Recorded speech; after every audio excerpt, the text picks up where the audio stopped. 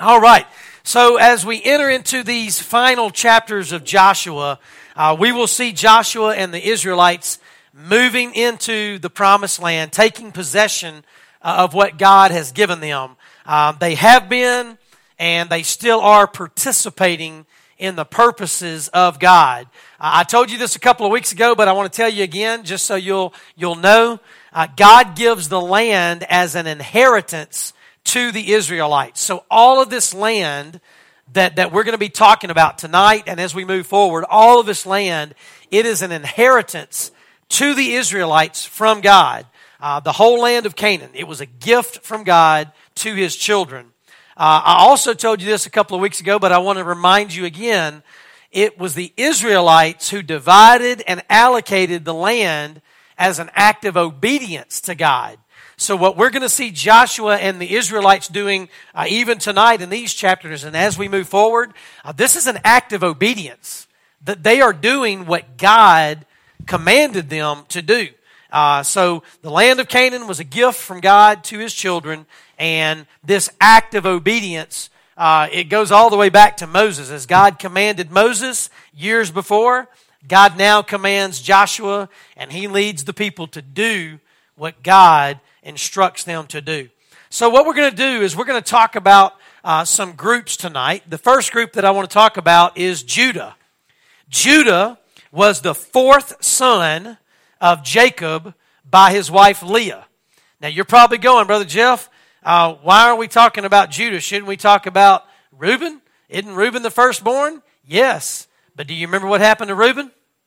Oh yeah, he betrayed his father's trust. And so Reuben was put to the side, so to speak. And then what about Simeon? What about Levi? Well, guess what? They too took their daddy's trust and basically squandered it, squashed it, if you will. And so Judah was the fourth son of Jacob by his wife Leah, but he's the one that received the blessing, the first blessing, okay? So let's look at it. I want to show you Genesis 49. Before we get into Joshua, I want to show you each one of these blessings for these tribes. So we're going to start with Genesis chapter 49. This is the blessing for Judah beginning in verse 8. It says, Judah, your brothers will praise you.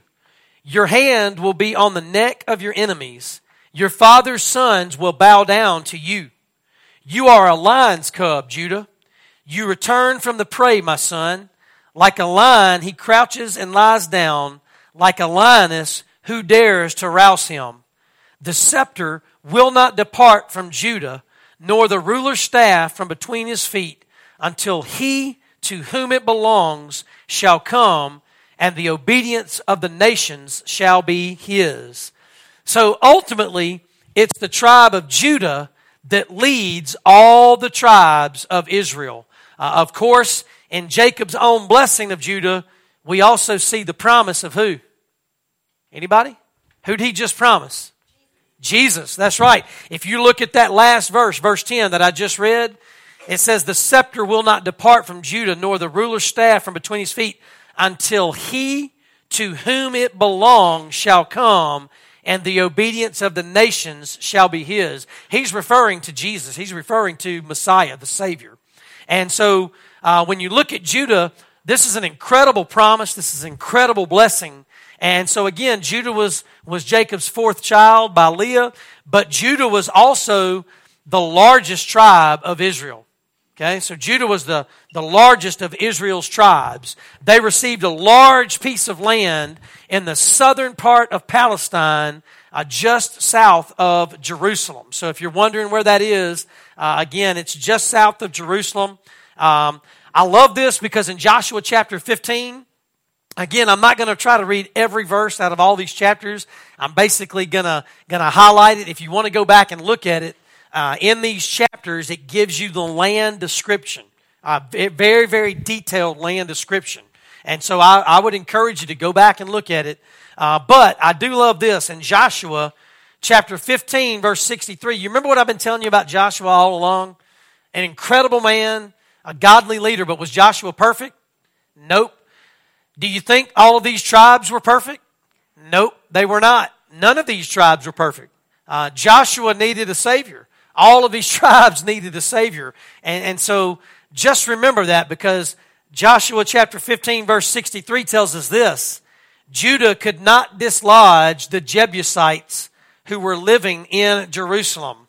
To this day, the Jebusites live there with the people of Judah.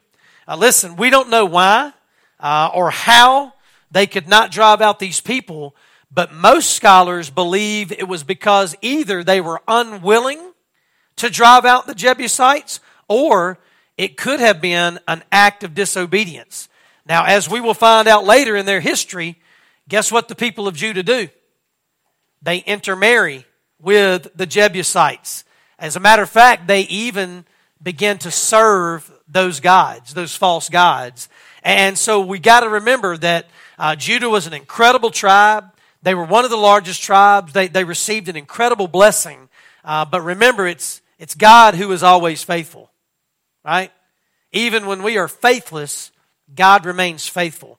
And so I love this story of Judah. As a matter of fact, another very important detail about Judah, an important member of Judah was a man named Othniel.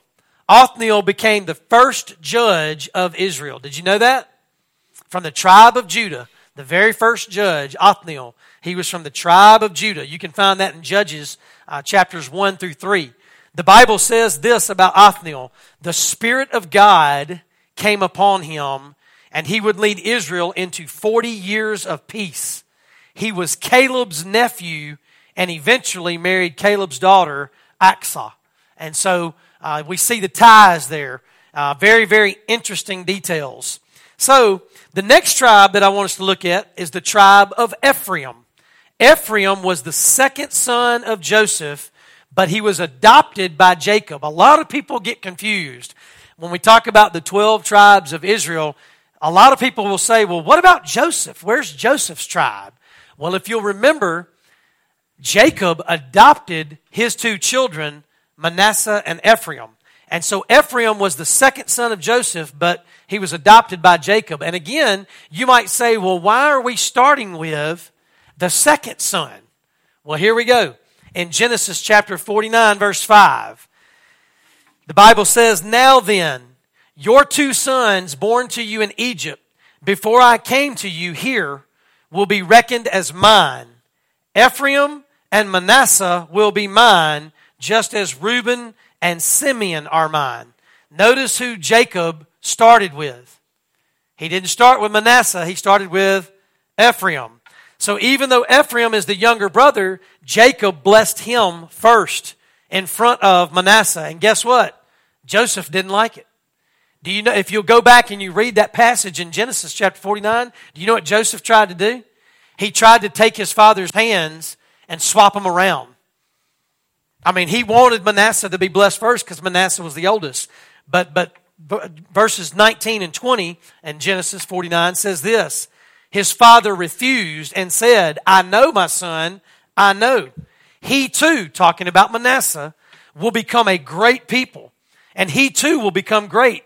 Nevertheless, his younger brother will be greater than he, and his descendants will become a group of nations." He blessed them that day and said, "In your name will Israel pronounce this blessing. May God make you like Ephraim and Manasseh." So he put Ephraim ahead of Manasseh. Another interesting detail about this group, Ephraim. Joshua was a member of the group of Ephraim. Did anybody know that or think about that as we've been reading this book the whole last 3 or 4 months? Yeah, Joshua was a member of Ephraim. We know that from Numbers chapter 13, verse 8. I don't know if I put that on your handout, but Numbers 13, verse 8 says, "From the tribe of Ephraim, Hoshea, son of Nun." Well, Numbers 13, 16 tells us who Hoshea is. "These are the names of the men Moses sent to explore the land." He gave us a list of the 12 spies, right? 2 of them were Caleb and Joshua. Moses gave Hoshea, son of Nun, the name Joshua.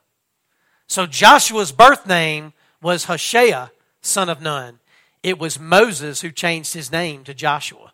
A lot of people don't know that, right? A lot of people read through the history so fast that they miss those details. Another important fact about Ephraim, the city of Shiloh. And you're probably going, well, where's that at? What is that about?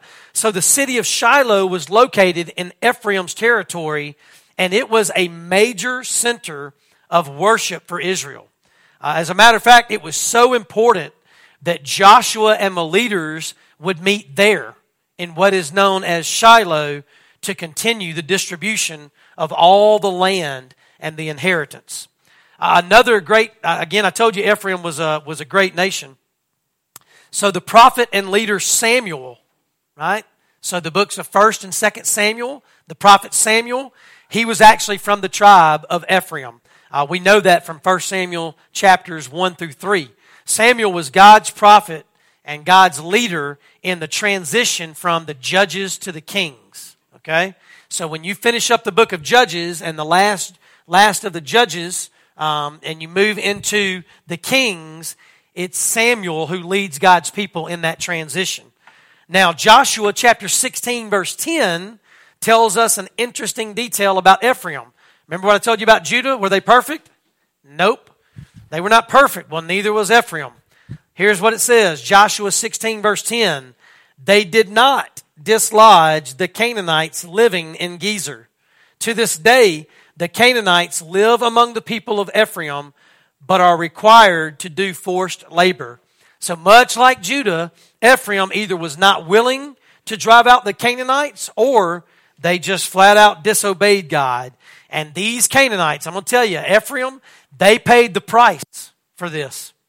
Because if you'll go back and read the Judges and you read into the Kings, you'll find out that Ephraim had a bad time with the Canaanites. They had a hard time with the Canaanites. They caused them many problems through the years. And a lot of that came through intermarriage and bowing down to false gods. And now, I mean, when it comes to false gods, that's usually the problem. When they start bowing down to false gods and start denying and rejecting Almighty God, nothing good is going to come from that. So, that leaves us tonight with Manasseh. Manasseh was the firstborn son of Joseph, and he was also adopted by Jacob. Now, when we talk about Manasseh, I want to go backwards, because remember, Manasseh on the map that I showed you, I wish I'd have put it up there this week, but I forgot. I'm sorry, that's my fault. But if you'll remember on the map that I showed you last week, Manasseh had 2 territories, okay? And the reason of that is because half the tribe of Manasseh went to on the east side of the Jordan, and the other half stayed in the Promised Land. So half of the tribe of Manasseh was given their inheritance on the east side, and this half in Joshua 17 was given the inheritance in Canaan. Now, if you look at how much land, this is very interesting.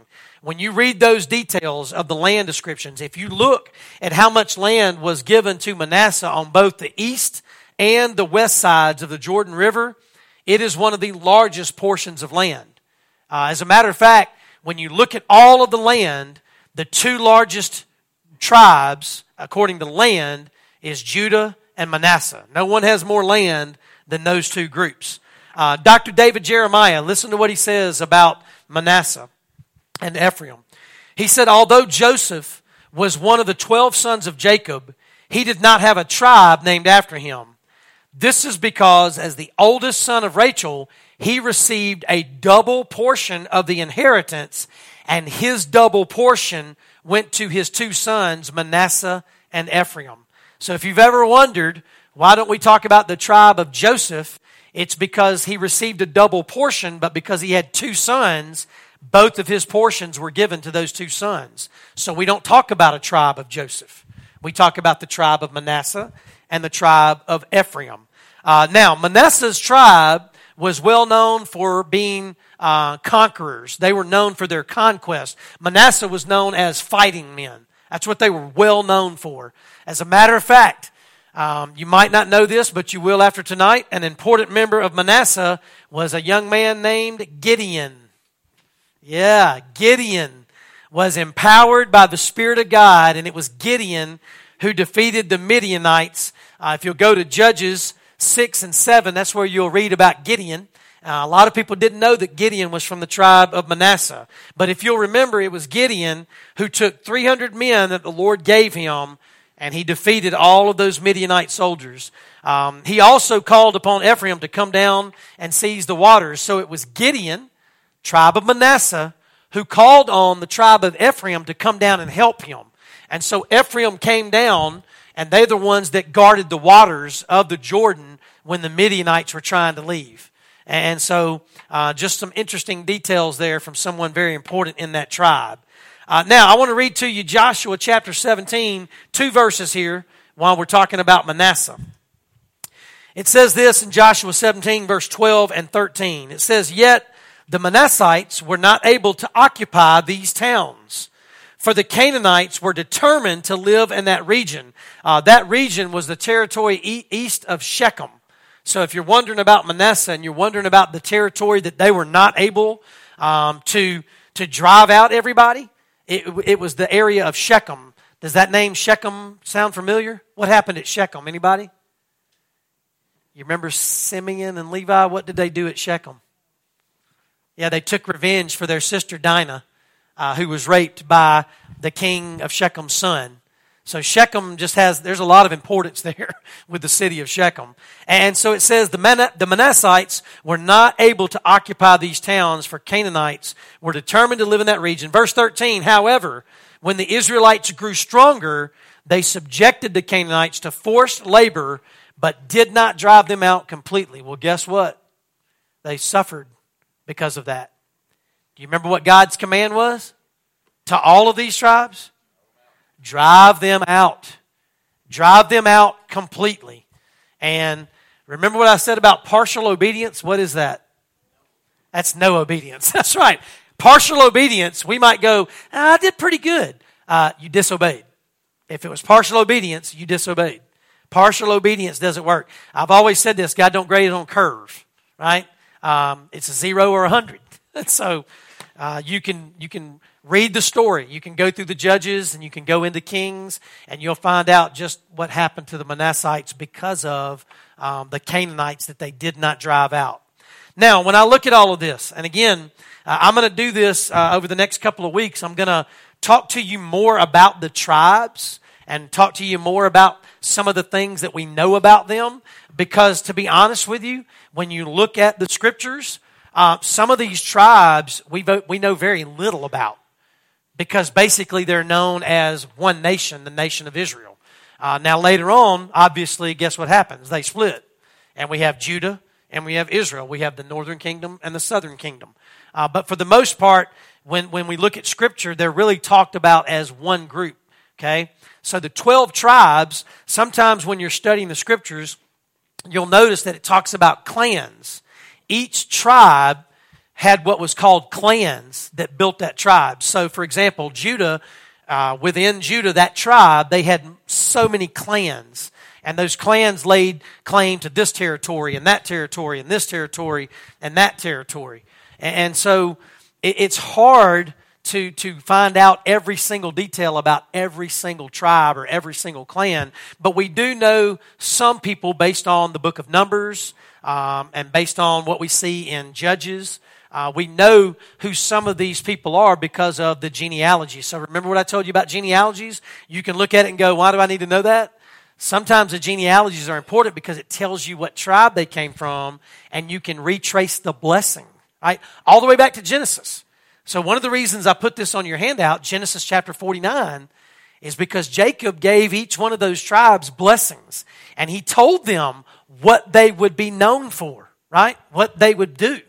And what you do is you start reading the Scriptures, Joshua, Judges, move into the Kings, go into the Chronicles, and what you'll find is that exactly what Jacob said, right? The blessing that God gave him to pour out on those tribes, it's exactly what God says. I mean, to the letter. So when I look at this, when I look at these tribes, when I look at all of these areas of land and what was going on in the land, my question is, okay, Jeff, what does that have to do with you in 2022 in Stark, Louisiana? Have you ever asked yourself that question when you read the Old Testament? Have you ever asked yourself that question when you're reading on a historical account? Remember, I told you, a lot of people, when they teach this, they teach it as a history. And listen, it is history. But there's something a little more important than history, right? It's called spirit, right? The Spirit is speaking to us through the Old Testament. And so what I believe we see in these three tribes is that God blessed them, right? We see God's blessing. Focus on God's blessing. He blessed them with the promised land. Everything He promised them, He kept it. Why do we say that? When God makes a promise, He keeps it. All right? The other thing is, even when they were faithless, because tonight in all three of these groups, what did I show you? Even though God blessed them, they still failed to completely obey God. And they faced the consequences of it. Now, I didn't go into great detail about the consequences they faced. That's going to be your homework, right? You can go back and look and see just what kind of consequences they faced. But I will tell you this, God remained faithful. That sounds like something in the New Testament, doesn't it? Maybe something Paul told young Timothy, right? Even when we are faithless, God will always remain faithful because He cannot disown Himself. That's what the Scripture says. So what I believe we see, I read these three chapters and I scoured them and I highlighted and I underlined. And what I noticed was a lot of land description. You just go look at it. There's a reason I didn't try to read it all tonight, because you just ate a lot of food and you're kicked back in a chair. And if I'd have started reading some of this land description, I'd have had to start throwing some stuff at you to wake you up. Okay? I'm just being honest, right? It's hard sometimes to read those things and say, okay, what does that matter to me right here, right now? But I'm telling you, when you look at it as a whole, here's what it says. It says when God makes a promise, He keeps it. That's what it says. What it says is that even though we are faithless sometimes, God remains faithful. God blesses us. I'm going to tell you, and when God blesses us, it ain't because we deserved it or earned it. That's what these Israelites show me, right? I always go back. I had someone ask me just a couple of weeks ago about Joshua, and his response was, it's hard to find anything wrong with Joshua. And I said, well, you ain't read the same book of Joshua I read, because I can take you back where it says Joshua did not inquire of the Lord, and he signed a treaty with the people that God said, do not sign a treaty with. Yeah, he ain't perfect. He ain't perfect. He sinned before God, just like I sinned before God. So in the book of Joshua, we see, look, it's hard to look at Caleb and go, is there anything wrong with Caleb? Yeah, there's something wrong with Caleb. You want to know why? Because he's a human being. And he follows in the footsteps of Adam, which is every one of us. We are all sinners, right? And so what we see in this passage from Joshua 15 all the way through 17 is that God is always faithful. And I'm going to tell you something. His faithfulness has not changed, right? His faithfulness has not changed. That means for you and me today, the way God spoke and the way God moved in the book of Joshua, God ain't stopped speaking. Maybe we stopped listening. Maybe that's the problem, right? Or maybe we want God to say what we want. And so we don't think God's speaking because we didn't hear what we wanted to hear, right? I'm going to tell you, sometimes the best message is the one you don't want to hear. It's the life-changing message. It's the one you need the most. And so this account in Joshua doesn't mean that you and I can just live however we want. It doesn't mean that we can just rebel against God over and over again. That's another thing that I hate. Sometimes people take things out of context. Like when we say, even though we're faithless, God remains faithful, that doesn't give us a get-out-of-hell-free card. That doesn't mean, well, since God's faithful and it doesn't matter if I'm faithful or not. I'm going to tell you something. You need Jesus if that's your attitude. You need Jesus. Because if you got Jesus, you ain't thinking that. And you ain't thinking that way. And I'm not apologizing for that statement. Okay? If you think you can just go live the way you want and the blood of Jesus has covered you, you need to rethink who Jesus really is. Because that ain't salvation. That's selfish. Right?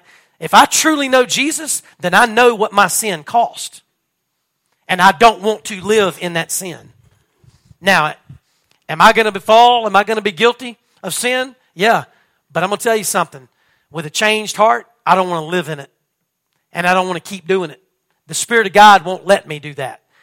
People ask me all the time, Brother Jeff, how can you know that you're saved? I'm going to tell you one way you can know you're saved. Are you being convicted by the Holy Spirit when you sin? Because if you're not being convicted by the Holy Spirit when you sin, we got Houston, we got a problem. Yeah, that's what I'm saying. I thank God for conviction. Some people are like, oh man, it hurts. Thank you, God, for conviction. Because that means the Holy Spirit is stirring me. And if the Holy Spirit is stirring me and in me, then I'm with you, Lord. All right? So to me, that's one of the very first things. If somebody ever asks you, how can I know that I know Jesus? How can I know that I'm saved? How can I know that I'm right with God? Conviction of the Holy Spirit. That's one of the first things. If you can just keep on sinning and keep on doing and never be convicted, you might need to retrace your steps. You might need to retrace, right? So God is faithful. Even when we are faithless, God is faithful. That doesn't mean that we can just live the way we want to live. That means we get right with God through repentance of sin. Listen, God can forgive us. God can cleanse us. We know that. That's what the Scripture tells us. But when He does that, what He'll do is He'll pick us up and He'll put us back on the path that He has for us. He'll point us in the right direction so that we too can do what? Participate in His purposes. That's another thing that I see in Joshua 15 through 17 is I see Joshua. This is important. Like what he's doing, he is following. Listen, God had already told Moses, here's the promised land and here are the allotments. He had already told Moses all of that. And so Joshua is doing what God had already told Moses to do. He's following in obedience, doing what God said to do. Joshua's taking this serious. How serious is he taking it? Well, you go read that land description. He's telling you how to get there better than I can. Like, he's telling you every detail. Like, he is lining it up. Like, he's what do we call that, Andy? Is that cartography? Is that what that's called? What was it? Yeah, like a land survey. We were talking about Mr. Clarence White, right? And he could pull a map out and he could tell y'all, I can't even remember what terminology he used, but we were just talking about how incredible, right? How incredible it is for someone to be able to look at a map and then just boom, boom, boom, like write it down. And so, yeah, he was the best land surveyor ever. I mean, that's the way it was. But this is important. What he's doing is God's business, right? It's God's work. It's God's purposes and God's plans. And remember, I've said this all along about the book of Joshua. The thing you're going to see in the book of Joshua is that God is faithful, right? He keeps His promises to His children. But on the flip side of that, you're going to see that His children continue to what? Participate in those purposes. In other words, they don't just sit around and wait for God to just drop it, right? No, they're active. They're active with their faith. They're active in their obedience. And that's what God wants. And I'm going to tell you, that hadn't changed. That hadn't changed. How many times today do we just sit around waiting for God to just, God, would you fix this? God, would you do this? And God's saying, I put you there. I put you there to fix it. I put you there to do it. Like, that hits me hard a lot of times. A lot of times I'm guilty of, God, I wish you would just do, God, can you just, God, will you? And it's the Spirit, right, who starts to stir and convict. And, well, what are you here for? Right? What do you have this group of brothers and sisters in Christ with you for? Like, what are y'all doing? And so that's what I find in this passage of Scripture. I find God being faithful. I find God, blessing and being faithful. Yeah, I see some ups and some downs of His children, but more than anything, the collective thing, I see His children obediently participating in the purposes and plans that God has for them. So this is incredible, all right? This is good stuff. And again, we're going to look at these tribes. We're going to look at who they are and where they are and what they do and sometimes what they don't do. But more than anything, and it's hard, trust me, I know it's hard, this is more than history, okay? I'm not trying to give you a history lesson. I don't want you to walk out of here tonight and go, man, that's pretty cool that Gideon was from the tribe of Manasseh. Don't miss the point that God's children participated in His purposes, and they did it with complete obedience, not partial obedience. All right? Just don't miss the major theme and the importance for me and you today because you thought about some little historical fact. I'm going to give you those things because I think it's important. But the most important thing is don't miss what God did and don't miss how His children responded. Okay?